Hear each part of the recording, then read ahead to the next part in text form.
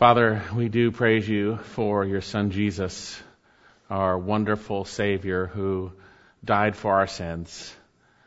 We praise you for your love for us, demonstrated and poured out in sending him for us.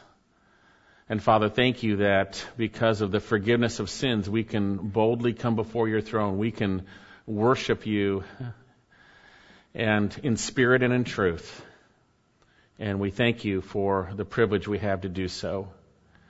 And Father, I pray as we come to your word that you would work that which is pleasing in our hearts, and pleasing in your heart, Lord God, in our hearts, that we would respond, Lord God, to what you have to say, and we would grow and become more and more like your Son Jesus. Bless your word as it goes out. We pray this in your Son's precious name. Amen. Now, one of the realities for most men and a lot of women these days is that we have to work. Indeed, after the fall, the Lord made it clear to Adam that he would work by the sweat of his brow until he went into the grave. Work is the reality for most people. Now, unfortunately, for some Christians, that's about as far as it gets when involving God in the workplace. They go to work, they come home, don't like my job, get another job, don't like my boss, complain, get another job, don't like to work, don't work. We seem to be very independent when it comes to work. Yet how are we to be as workers in Christ? How are we to be? Well, today we're going to continue our preparation for 2 Thessalonians chapter 3, verses 6 to 15, by looking at what we are to be as workers in Christ in the book of Titus. Would you turn into Titus chapter 2, and we're going to be looking at verses 9 and 10, where we're going to see sound doctrine for sound living. Now let me share the context of Titus. For those of you who don't remember it, we did go through it a few years ago, but the Apostle Paul is writing to his true child in the faith, his trusted companion Titus. And the Apostle Paul has indicated in chapter 1 that he has left him behind in Crete to set in order what remains and appoint elders in every city. Indeed, Titus was left behind in the Mediterranean island of Crete and given instruction concerning leadership in the church, and he was to appoint elders. And they were not just to be any men, these men were to be those who met the Christ-like qualifications laid out by the Apostle Paul, inspired by the Spirit, godly men who would hold fast the faithful word that they may be able to exhort and refute those who contradict. And then later on in chapter 1, Paul gives a picture of those contradictors that these godly elders should be exhorting and refuting. We see that they are those who were teaching things they should not teach. They were upsetting whole households. They must be silenced. And then God reveals that they were worthless, disobedient men holding to a form of godliness, but denying its power. And from God's perspective, Paul reveals that they are worthless for any good deed. And then the Apostle Paul moves from that point to share sound doctrine for sound living and actually how we do walk in the context of the good deeds that God has laid out for us. Indeed, in chapter 2, he introduces what believers are to be and why. And he tells Titus to speak things that are fitting only for sound or healthy doctrine. He gives instructions concerning older men, older women, and younger men, and bondslaves, how they and we are to be in Christ. And within that, he shares the reasoning how anyone can do any of these commands. He explains that, and it's important to know that all the commands in chapter 2 going down to verse 10 are based on what happens in verses 11 to 14. You see, you can't do what God calls you to do unless you are in a relationship with Jesus Christ. The reality is the grace of God has appeared, bringing salvation to all men. The offer is open to all men. And God's grace in Christ is instructing us right now to say no to sin and ungodliness, to live sensibly, righteously, and godly in this present age, looking for the blessed hope and appearing of the glory of our great God and Savior, Christ Jesus, or Jesus Christ. The same Jesus who gave himself to redeem us, redeem our lives from the pit and to purify us, that we would be his possession, zealous for good works. So with that in mind, what are we to be as workers in Christ? Turn to Titus chapter 2, verse 9. And we'll begin there.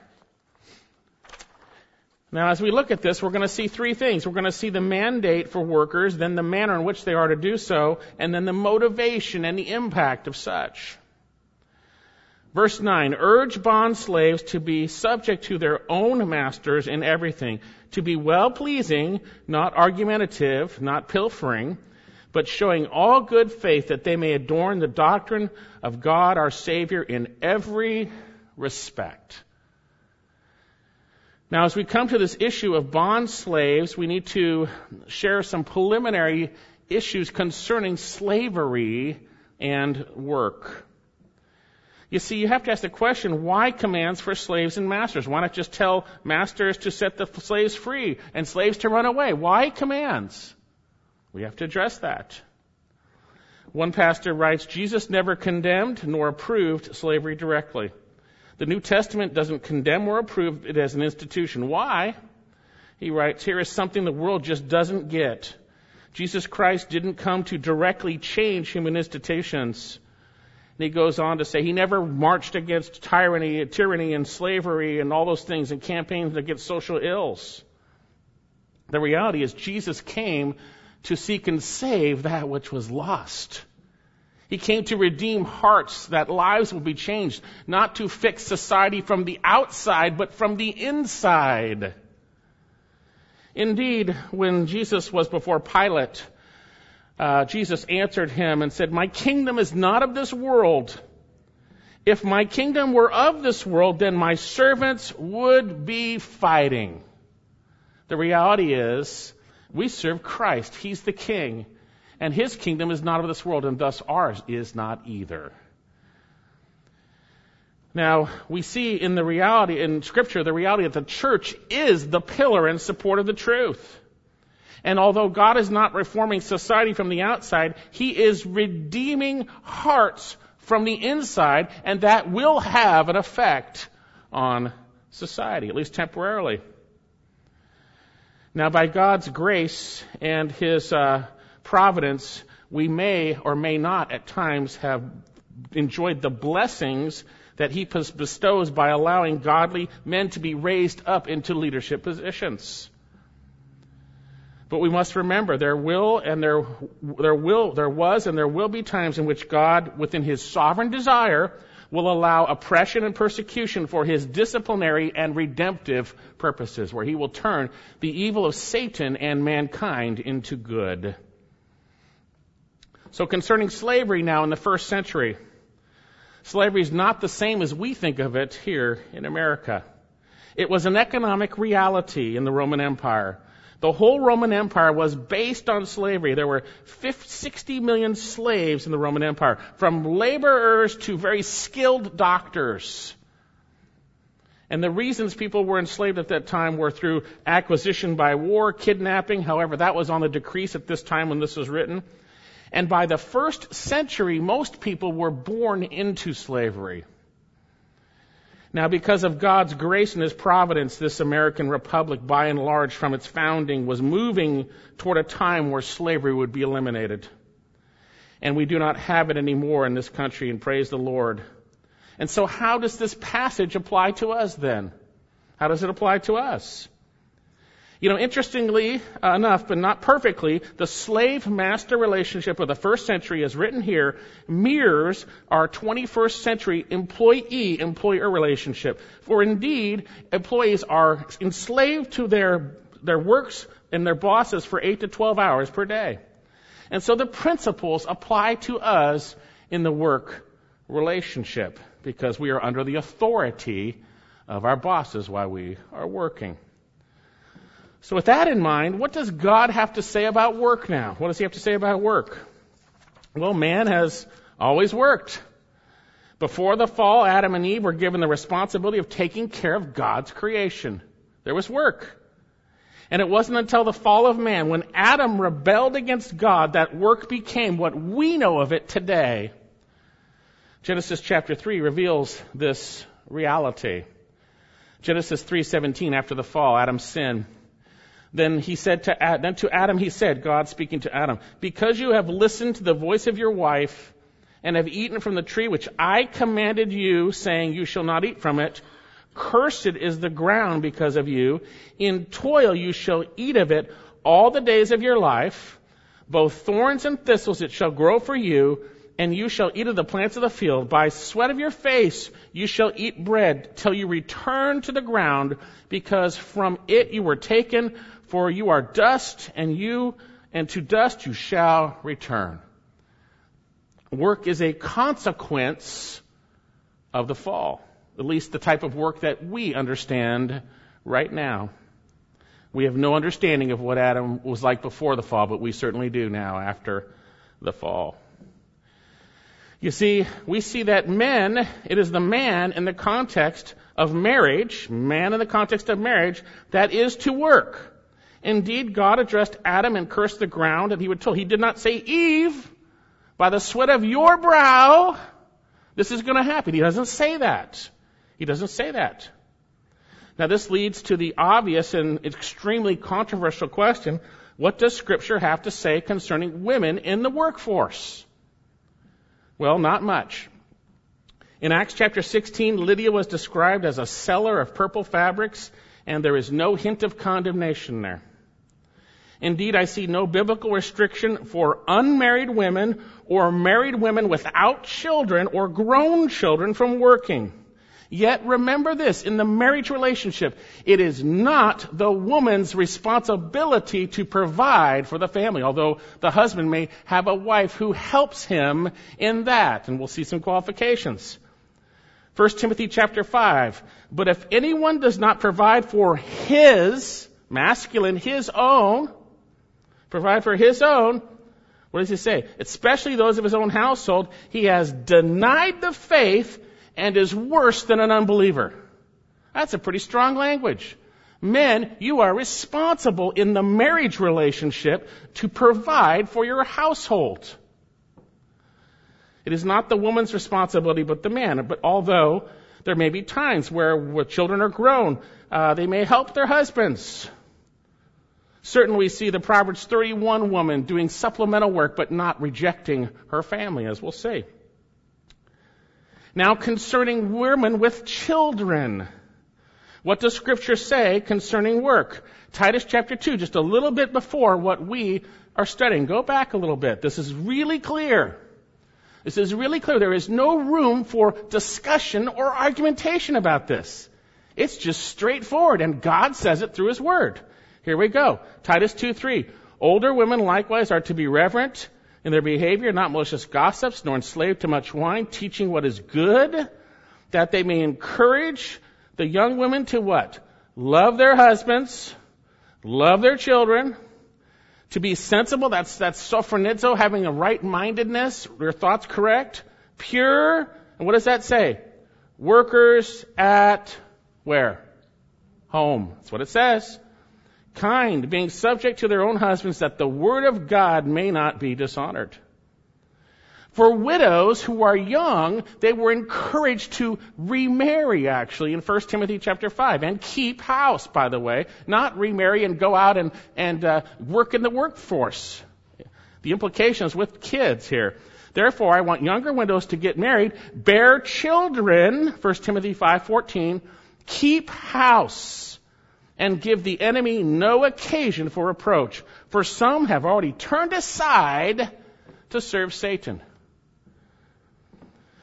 So this is very unpopular in our society these days, but Scripture is clear. Women with children are to keep house and raise their children. This is their God-ordained and blessed role. Now within that, there can be some supplementary things. You've seen that in Proverbs 31, but the primary responsibility is to raise the children. Anything else would be sin. Now, unfortunately, there might be some excruciating circumstances where a woman with children might need to work away from her children, say the death of a spouse, abandonment, or consequences of personal sin, which have been forgiven. In those cases, we need to pray for them, come alongside, help them, that they would eventually get back to being with their children as God ordained. Now, Scripture also reveals some other reasons why men are to work. And so we come to this, is these principles that we'll see, they have to do with slaves, which were male and female. They will apply to men and women in the workplace, whether it's single women in the workplace, single men in the workplace, women who have grown children, whatever it might be. Now, there are some other things that Scripture reveals concerning the reasons why we are to work. Turn to 2 Thessalonians chapter 3, and this is what we'll be studying, Lord willing, next week, and this is what we're preparing for. And so we're just going to walk through it really quickly. And by the way, on a side note, work is good, by the way. God ordained it. It's good. There is profit in labor. It is a blessing. It is a blessing that God allows, even though it is a difficult thing. 2 Thessalonians chapter 3. Now we command you, brethren, in the name of our Lord Jesus Christ, that you keep aloof from every brother that leads an unruly life. That means he's not working, by the way. That's what it's saying. Not according to tradition which you received from us. It's going to explain. For you yourselves know how you ought to follow our example, because we did not act in an undisciplined manner among you. There you go. Nor did we eat anyone's bread without paying for it, but with labor and hardship we kept working night and day, so that we might not be a burden on any of you. We work so that we're not a burden on the body of Christ, that we provide for our own. And he said here, not because we don't have the right. He was an apostle. They didn't have to, but they did his example, by the way. But in order to offer ourselves as a model for you, that you might follow our example. For even when we were with you, and they were only there 3 weeks, he says here, we were with you, we used to give you this order. This is a command, a charge, by the way. If anyone will not work, neither let him eat. That's pretty straightforward. For we hear that some among you are leading an undisciplined life, doing no work at all. He says here, but acting like busybodies. That's not good. Now such persons we command and exhort in the Lord Jesus Christ to work in a quiet fashion and to eat their own bread. And he says here, but as for you, brethren, do not grow weary of doing good. That means addressing these issues, by the way, and it can be wearying, by the way. And if anyone does not obey our instruction in this letter, take special note of that man and do not associate with him, so that he may be put to shame. And yet, do not regard him as an enemy, but admonish him as a brother. And those are the two issues that we've been preparing for. One is work and one is discipline in the body of Christ. That's why we looked at Matthew 18 last week. So then, man is to work. And our passage makes it clear that they should work. And one of the reasons besides that is that there would not be an undue burden on the body of Christ. It's love. It's love, right? There's another reason in Scripture why men are to work and why we are to work. Ephesians chapter 4:28, I'll read it for you. Let him who steals steal no longer, but rather let him labor, that's work, performing with his hands what is good, in order that he may have something to share with him who is in need. God has us work also so that we'd be able to share with those who are in need. Okay? So then, are you lazy? Get to work. Are you working? Remember, part of why you're working is to share with those in need and to provide for your own family and to be obedient to the Lord in terms of what He's called us to do. So with that in mind, thinking of work, what are workers to be in Christ? Let's take a look. Again, turn your Bibles to Titus chapter 2, and we're looking at verses 9 and 10. And let me read this. Urge bondslaves to be subject to their own masters in everything, to be well-pleasing, not argumentative, not pilfering, but showing all good faith that they may adorn the doctrine of God, our Savior, in every respect. Now, there's a lot in Scripture about work, by the way. We're going to be going between these passages, so you may put a bookmark in there, your fingers will be ready to turn there. But we're going to be looking at Ephesians 6 also.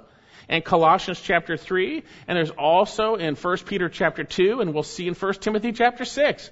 There's a lot of information in Scripture about work.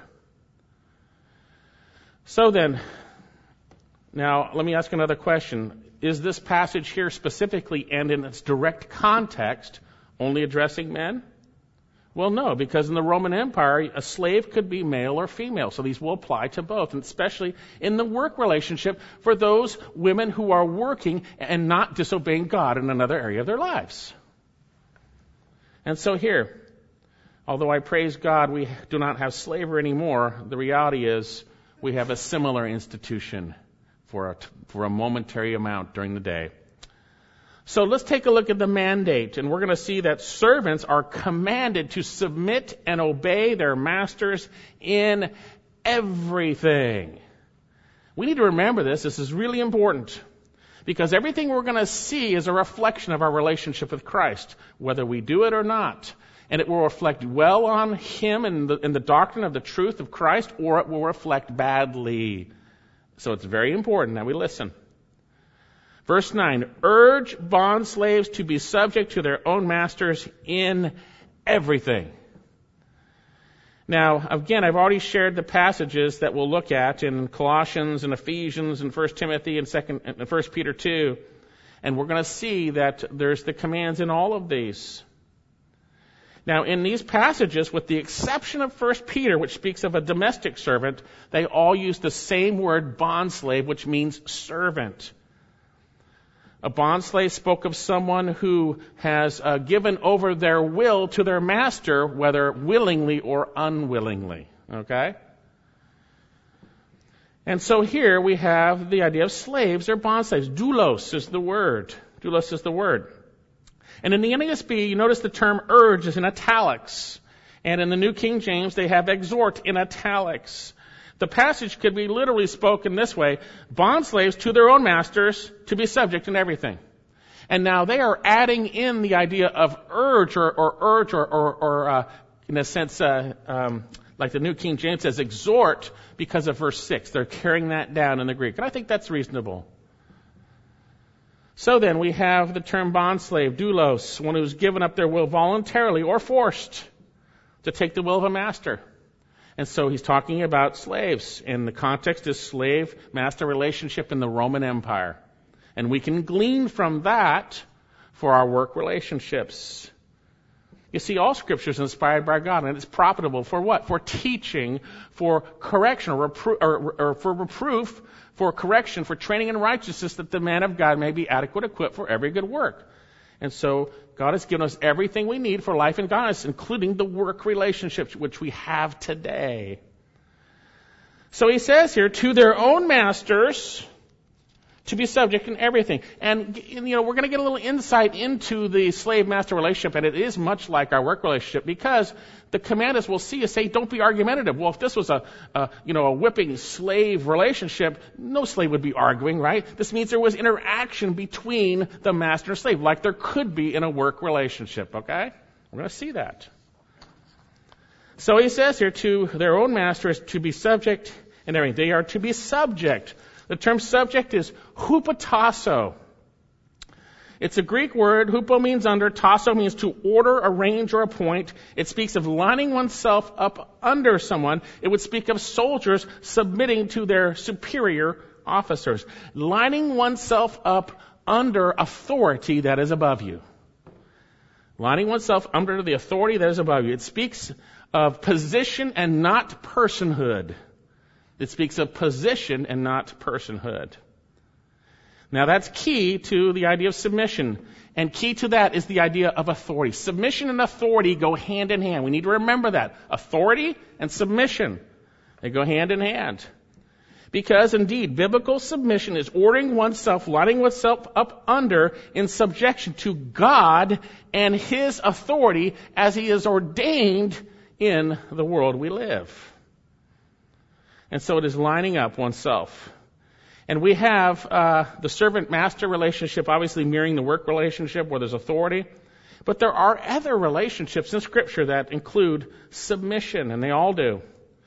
Titus chapter 3, Romans 13, 1 Peter 2:13. We have submission to governing authorities. Same thing. Titus chapter 2, Ephesians 5, Colossians 3:18, 1 Peter 3, God calls upon women to be subject to their husbands and respectful.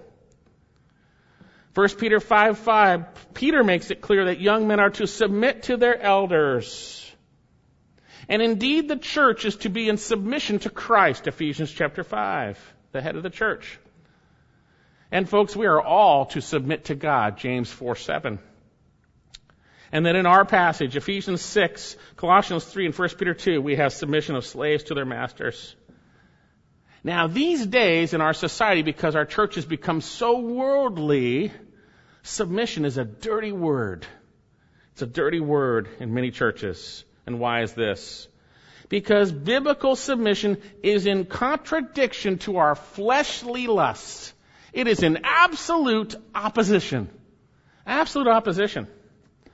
And if you are in the flesh, you will oppose the reality of submission that God reveals in His Word. You see, lack of submission and pride and arrogance go hand in hand. But as we're going to see, submission goes hand in hand with humility. Humility. Let me share a few examples about that. Look at James chapter 4. James chapter 4, verse 6. And this is in the context of functioning in the world's wisdom, earthly, natural, demonic, and the behavior that comes from it, causing conflicts, difficulties, all those things, and then being a friend with the world and all that is in that context. And the solution is to confess and humble yourself before the Lord and submit to God because you haven't been submitting before. And that's really what we see here. James 4:6, but He gives a greater grace. Therefore, it says, God is opposed to the proud, but gives grace to the humble. Submit, therefore, to God. God's opposed to the proud, gives grace to the humble, so submit to Him.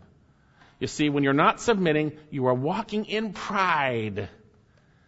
What do we see in 1 Peter chapter 5? Younger men likewise be subject to your elders, and all of you clothe yourselves with humility towards one another. For God is opposed to the proud. Right? Submission and humility go hand in hand, and a lack of submission and pride go hand in hand. It's just the way it is. So then, we see that we are to submit. Back to our passage. Urge bond slaves to be subject to their own masters in everything. It's a present tense. To be continually, habitually submissive. Continually, habitually.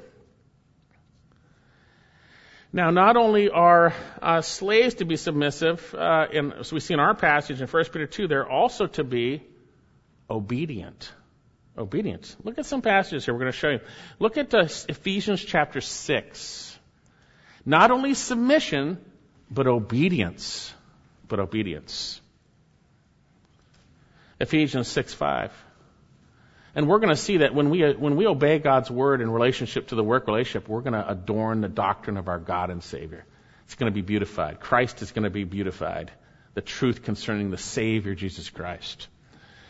Ephesians chapter 6, verse 5. Slaves, same word, bond slaves, be obedient. Pretty straightforward. To those who are your masters according to the flesh, with fear and trembling, in sincerity of your heart as to Christ. What about Colossians 3:22? And you can go there, but I'll read it, but we're going to go back and forth, so you might want to keep your finger in Colossians.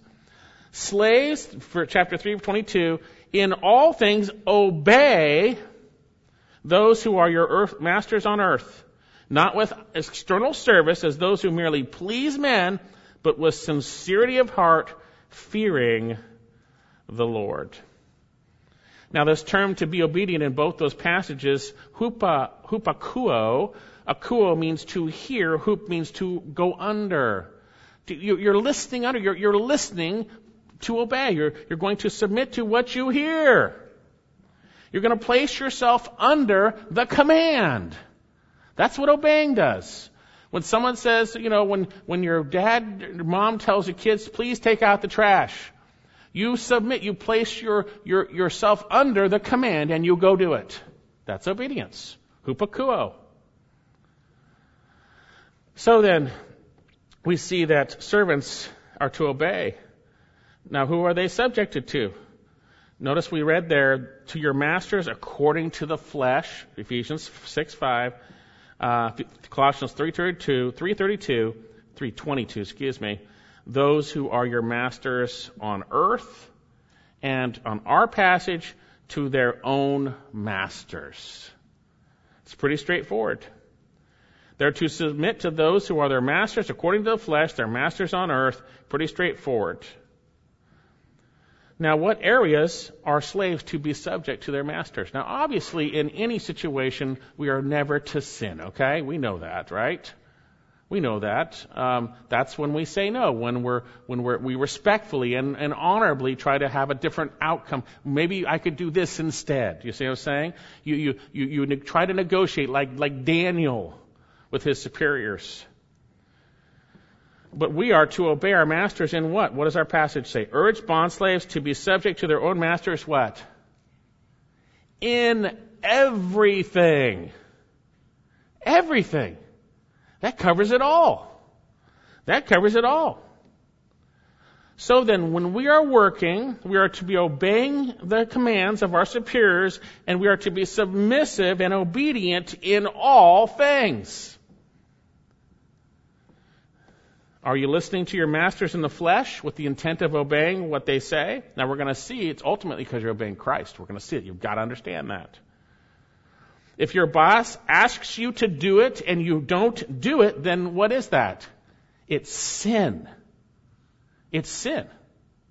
Because God says we're to obey in everything, right? Okay? It's very clear. We got to know that.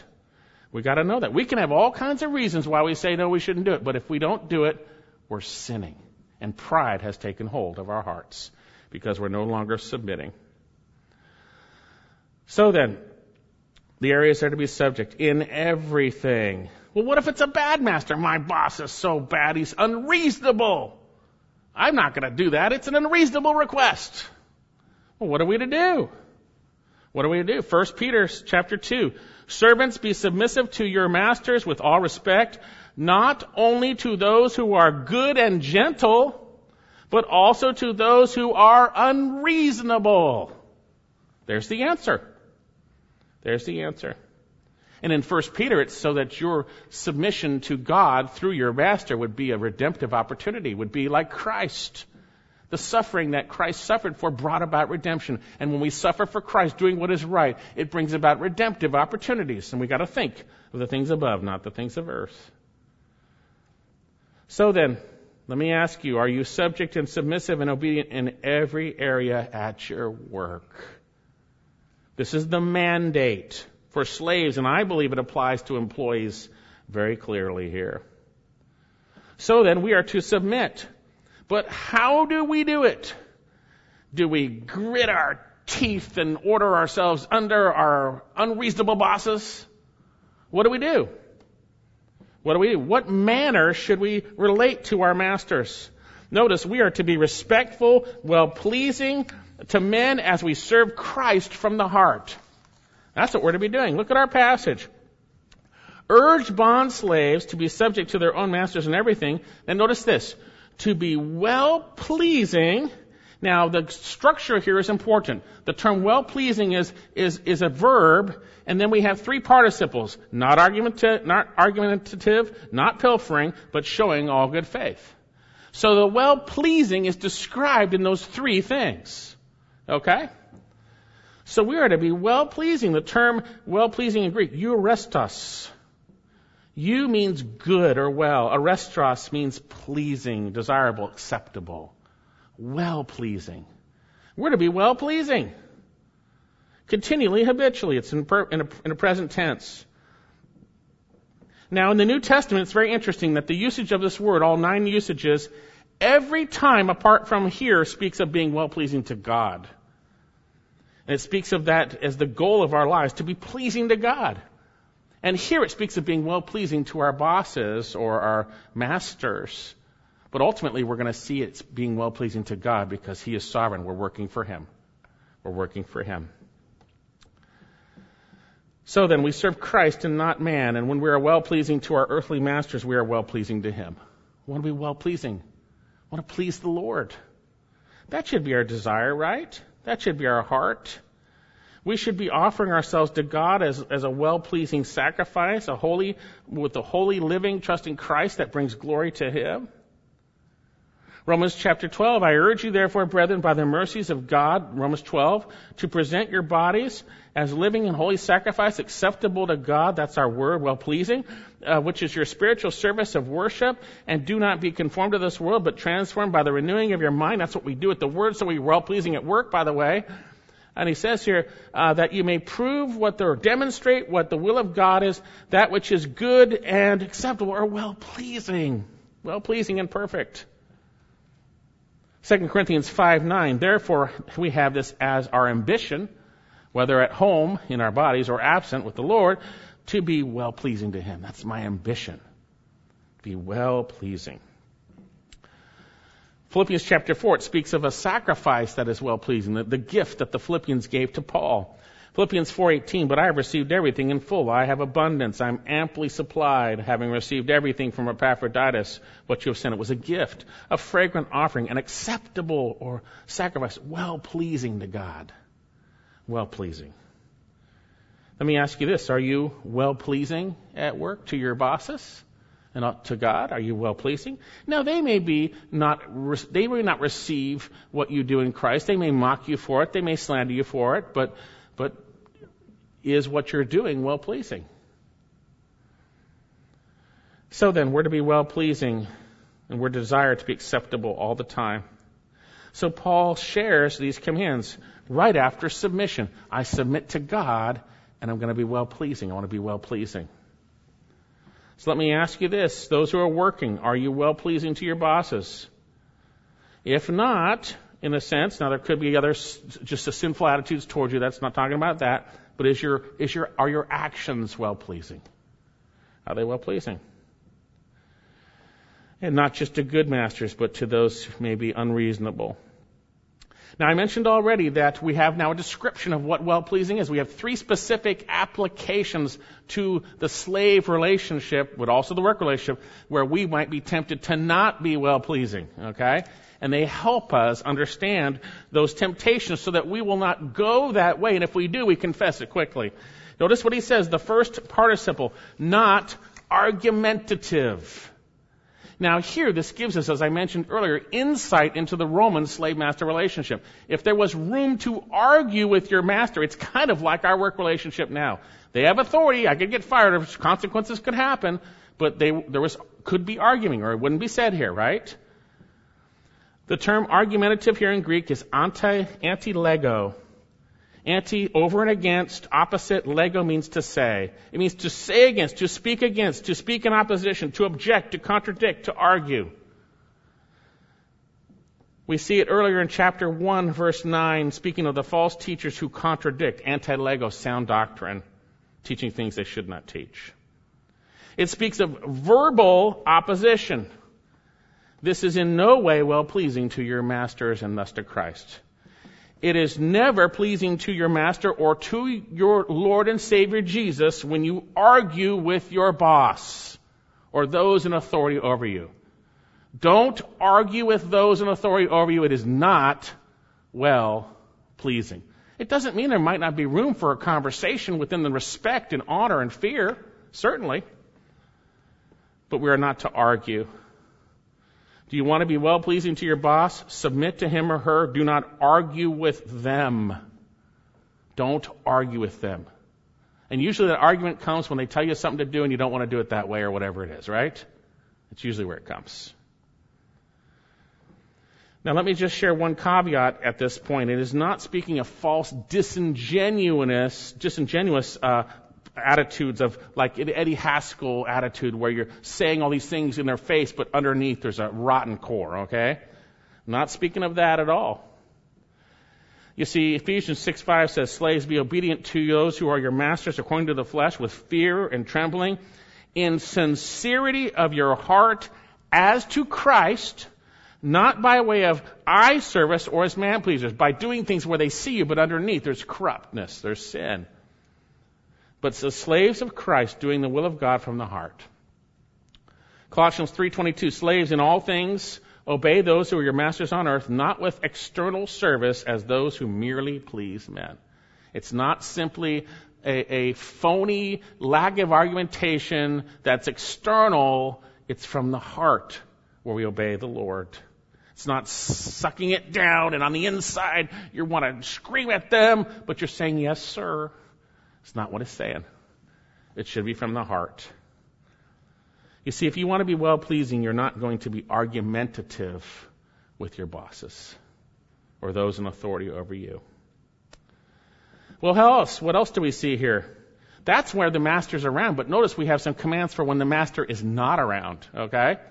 Look at our passage. Urge bondslaves to be subject to their own masters in everything, to be well-pleasing, and here's the first participle, not argumentative, and then not pilfering. Pilfering. The term translated pilfering here, nos fidzo, speaks of holding back or misappropriating, stealing, or embezzling. It's the term used in Acts chapter 5 and verses 2 and 3 alone, where we see the true story of Ananias and Sapphira, where they held back a portion secretly of the price, and that they had sold of the land and supposedly had done it all for the Lord. Acts chapter 5. Interestingly enough, it's also used in the Septuagint, which is the Greek translation of the Old Testament, concerning the things taken or held back by Achan. By Achan. So certainly we have the biblical examples of Ananias and Sapphira and Achan. You don't want to be holding back money from God. That's serious consequence, right? That's that. But the word speaks of holding back, taking something that's not yours in secret for your own advantage. In secret for your own advantage. Indeed, some people in wickedness enact revenge on their employers by taking stuff. They enact revenge. They don't like their boss, they take things or whatever it might be in secret. Don't take from your boss stuff that doesn't belong to you unless you have permission or the freedom to do so. Otherwise, you're pilfering. You're stealing. Whether it's pens, pencils, papers, extra trip in the company car that no one knows about, it doesn't matter. You're stealing or pilfering. Now, some of you might not recognize this, but when you come late, leave early from work without your boss's permission or without him seeing, in secret, you're hiding it. That's the same thing.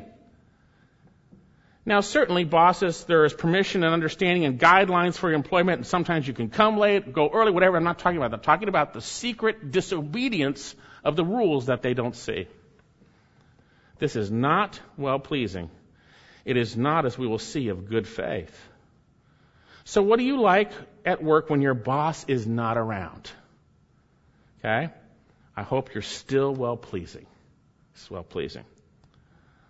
So then, slaves or employees are to be submissive to their own masters or employers, as we'll see, and to be well-pleasing as exhibited by a lack of arguing in their presence and by righteous behavior when the boss is not around. Okay? And that means you're going to have to go against the tide, because guess what? The workplace is a great place for complaining and arguing, because that's what everybody without Christ does all day long when the boss is not around. Right? You're going to have to go against that and remember the Word of God and ask Christ to help you respond rightly and to get away from those things. So then, what do you like when the boss is not around? Are you well-pleasing? Well, notice there's a third one, and I believe it's summed up in this statement here. That's all the stuff summed up. It says, not argumentative, not pilfering, but showing all good faith. What does that mean? You are to show all good faith. The term showing means demonstrating, giving outward proof, giving ample evidence. And then the term good faith, all good faith, speaks of literally faithfulness or trustworthiness.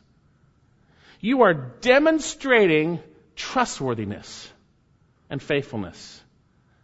That is well-pleasing to the boss and to the Lord. When you are a faithful, trustworthy employee, and it is evident. They can see it. They can see it. You do what they say. You do what you say. You're faithful. You're trustworthy. You are to give ample evidence that you are trustworthy. And indeed, faithfulness and trustworthiness are at the heart of being a good servant, by the way. Think about this. The Apostle Paul shares this in relationship to his stewardship as a servant of Christ regarding the Word of God. Notice what he says. 1 Corinthians chapter 4, verse 1. Let a man regard us in this manner as servants of Christ and stewards of the mystery of God. In this case, moreover, it is required of stewards that one be found trustworthy. So when they're around, you're not arguing with them. When they're not around, you're not messing with them. And when in the entire time you're showing yourself to be faithful and trustworthy. What an employee you would be if that was the case.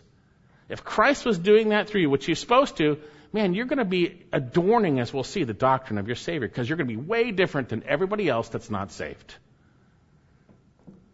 It's trustworthy. Let me ask you this right now. Are you a faithful, trustworthy worker? Maybe you got fired because you weren't faithful and trustworthy. Confess it and be faithful and trustworthy.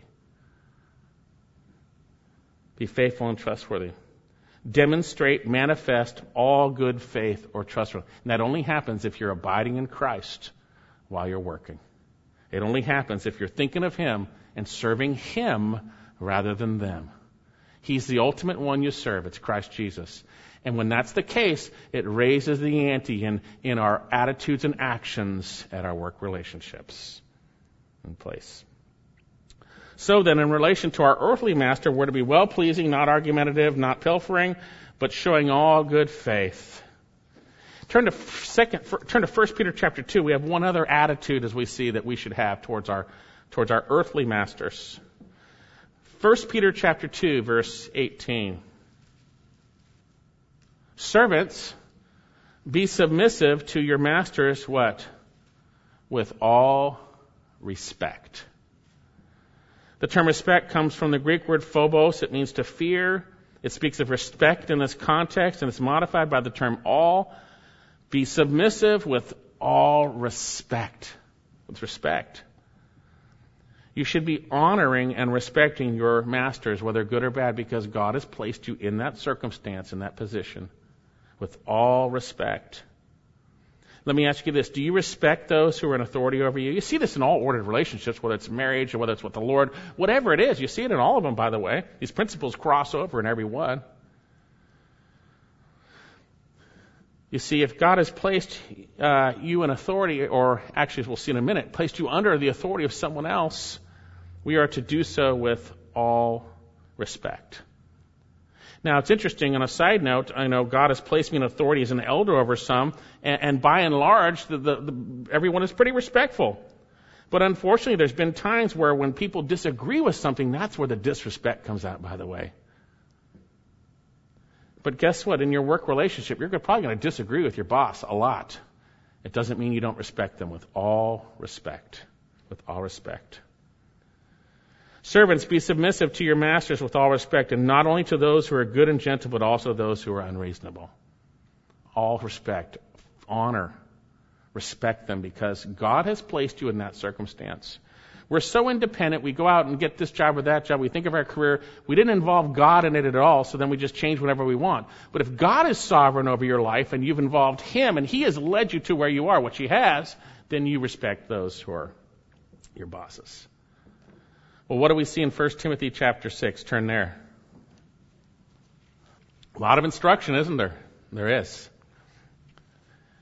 1 Timothy chapter 6, verse 1. Let all who are under the yoke as slaves regard their own masters as worthy of what? All honor. That's quite an interesting statement. This is the slave-master relationship. How much more for a work relationship? How much more? Of all honor. It says here that so that the name of God and our doctrine may not be spoken against. You see, if you don't honor your employer, your boss, they're going to speak against Christ because you're a Christian. They're worthy of all honor. God has placed them in temporary authority over you. When you respect and honor them, regardless how you treat them, you're actually respecting and honoring God's authority. You're honoring God in that context. And this has to come from the heart. Again, it's no phony baloney, outward Hetty Haskell respect. It's respect that comes from a right view of your boss because God has put him in that place, and God is the one ultimately whom, as we'll see, you serve. So then, how do you treat those in authority over you? Let me ask you an important question. Where's your heart towards them? Where's your heart towards them? Do you see yourself as serving Christ and that God has placed these non-believers or believers over you for the moment? And that they are worthy of all respect and honor? This is what workers are to be. So now, in the immediate context, we see Titus speaks of the earthly relationship of masters, but how are we to act in relationship to God? Obviously, this is our reaction to our earthly masters, but where's our heart to be in relationship to Him underneath all of this? The Scripture is very clear about this. Turn to Colossians chapter 3. Colossians chapter 3. We need to recognize that we are to serve our heavenly master from the heart. This is really important, because if you don't do this, everything we've just read will not happen, or it'll be hypocrisy. Okay? Colossians chapter 3, verse 22. Slaves, in all things, obey those who are your masters on earth. Notice the difference. On earth, that's where it is. Not with external service, as with those who merely please men, but, notice this, with sincerity of heart, fearing the Lord. That's the key. We're going to see it's Christ Jesus whom we serve at work. It's Jesus whom we're serving through that person. And we've got to get that solid in our hearts and minds. It's Jesus. He says here, fearing the Lord with sincerity of heart. The term sincerity means singleness. It means undivided, unmixed. You can't serve two masters, by the way. Right? Sincerity of heart, fearing the Lord. Again, a parallel passage, Ephesians chapter 6, we see this also in Ephesians chapter 6. Slaves, be obedient to those of your masters on earth with fear and according to the flesh, with fear and trembling. Phobos and traumas. We see we're to work out our salvation with fear and trembling. We are to get to the point where it's a traumatic thing to us to disobey God. Fear and trembling. We're to do everything unto Him. Our gracious, wonderful Lord who gave Himself for us, who will enable us to do everything, who will never leave us or forsake us, who loves us, who will enable us, give us the strength to do everything He calls us to do, who will reward us, as we will see, for everything we do on this earth in Him. You see, the world has no fear of God before their eyes. And when we were not saved, we just winged it. We did what we wanted, ultimately as man-pleasers, self-pleasers, whatever it was. Now we do everything unto Him. That's what we're doing at work. And we're going to see it's eternal. There's eternal consequences for our behavior right now. Whatever you do, do your work heartily. Verse 23, it's Colossians, do it heartily as for the Lord rather than men. That's really it. Whatever you do, that includes everything. And I think about that, even the little tasks I do that I don't have a master in, but I have to do whatever. I'm doing this for you, Lord. I'm doing this for you. Whatever you do your work heartily. Now, the word heartily means out of the soul. Out of the soul. You could literally translate it this way. Out of the soul, be working. From the inside unto the Lord in your work. As for the Lord rather than men. Everything you do. Everything. Do your work heartily as for the Lord rather than men. Have you failed? Have you become lazy? Have you become disrespectful? Have you been a man-pleaser? Confess and be forgiven and do your work heartily unto the Lord. From your soul, from the core of your being, you're serving Jesus when you go to work. You're serving Him. Now, the Scripture also talks about masters, which I would really would also go along with employers. You can look at that in Colossians 4:1 and Ephesians 6. Talks about masters, grant your slaves justice and fairness, knowing you have a master in heaven. Ephesians 6, and masters do the same things to them. Give up threatening and knowing both you have a master in heaven. You're their master and yours in heaven. There's no partiality with Him, speaking of your master in heaven. So then we've seen the mandate also for slaves and employees obey. We've seen the manner in which we're to do so under Christ, desiring to be well-pleasing to them and ultimately Him, right? And functioning rightly. And then notice we see some motivation for why, and we'll finish up with this. Look at Colossians 3 again, verse 23. Whatever you do, do your work heartily as for the Lord rather than for men, knowing something. You know something. If you understand this, knowing that from the Lord you will receive the reward of the inheritance. It is the Lord Christ you serve. And then he explains, for he who does wrong will receive the consequences of the wrong which he has done. Wow. Not many people talk about that, do they? That explains a lot for a lot of things in a lot of people's lives, by the way. But he goes on, and that without partiality.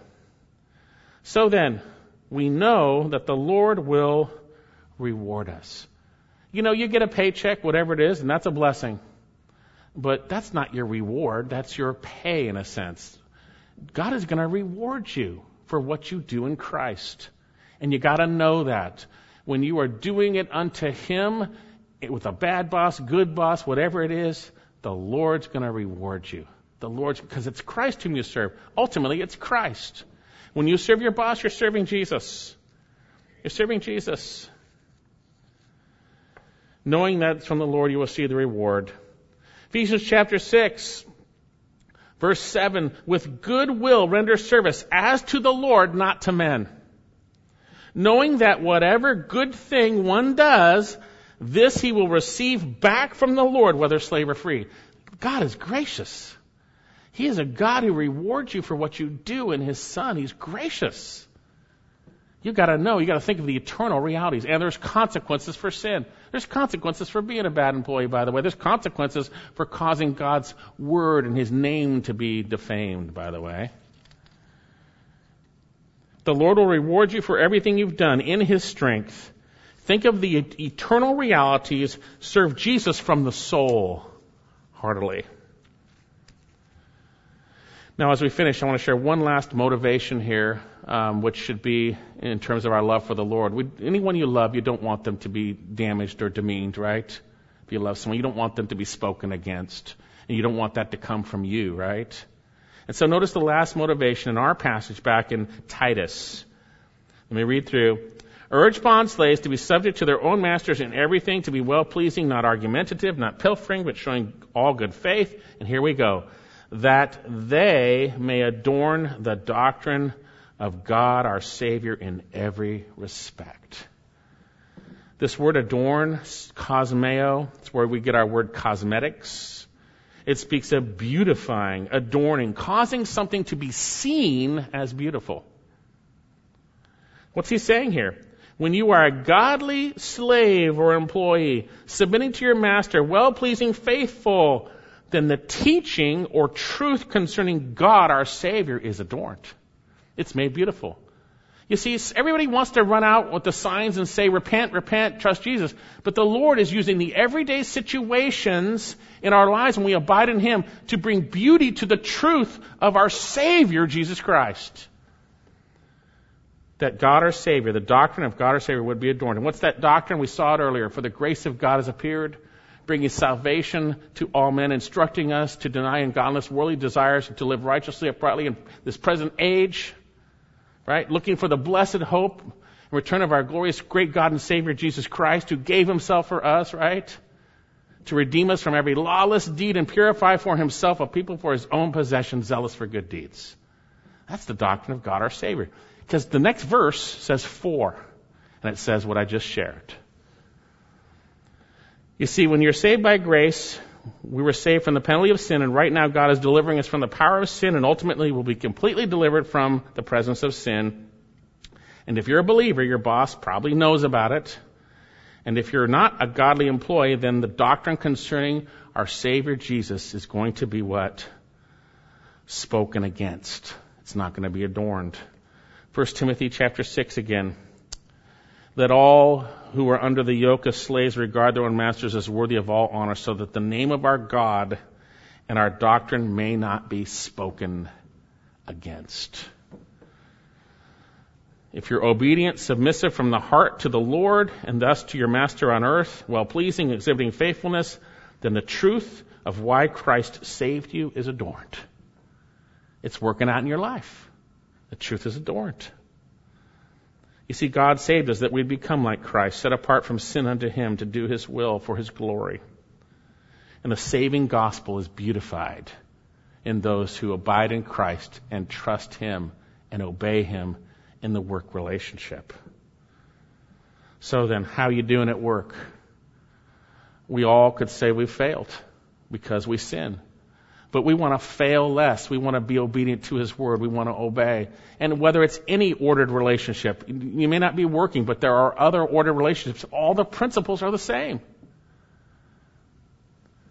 Do everything you do heartily unto Christ and not unto men. Do it for His glory. He's faithful. He'll reward you. He'll reward you. Make sure that what you do doesn't cause His name and the truth of salvation in His Son to be blasphemed. And if that's happened, confess, be restored, and be determined in Christ to obey Him and to walk according to His word so that Christ would be magnified. Let's pray. Dear Lord, I thank You so much for this instruction. There's so much here, and yet it's just very simple. We need to do everything for You. We need to do it all unto You and trust You and obey You. Lord, I pray that we would order our ears under Your word and we would obey what You say, and that we would submit to You and thus those You placed over us, and we would do so with the right attitude, that we would be well-pleasing to those who are our bosses on earth, our masters here, and that we would do so heartily unto You and not unto men. Lord, help us to be an example in that which adorns the truth of Your Savior, of Your Son, the Savior, Jesus Christ. Forgive us for failing, Lord God, and may we fear You and reverence You and thus those You placed in our lives. Pray this in Jesus' name. Amen.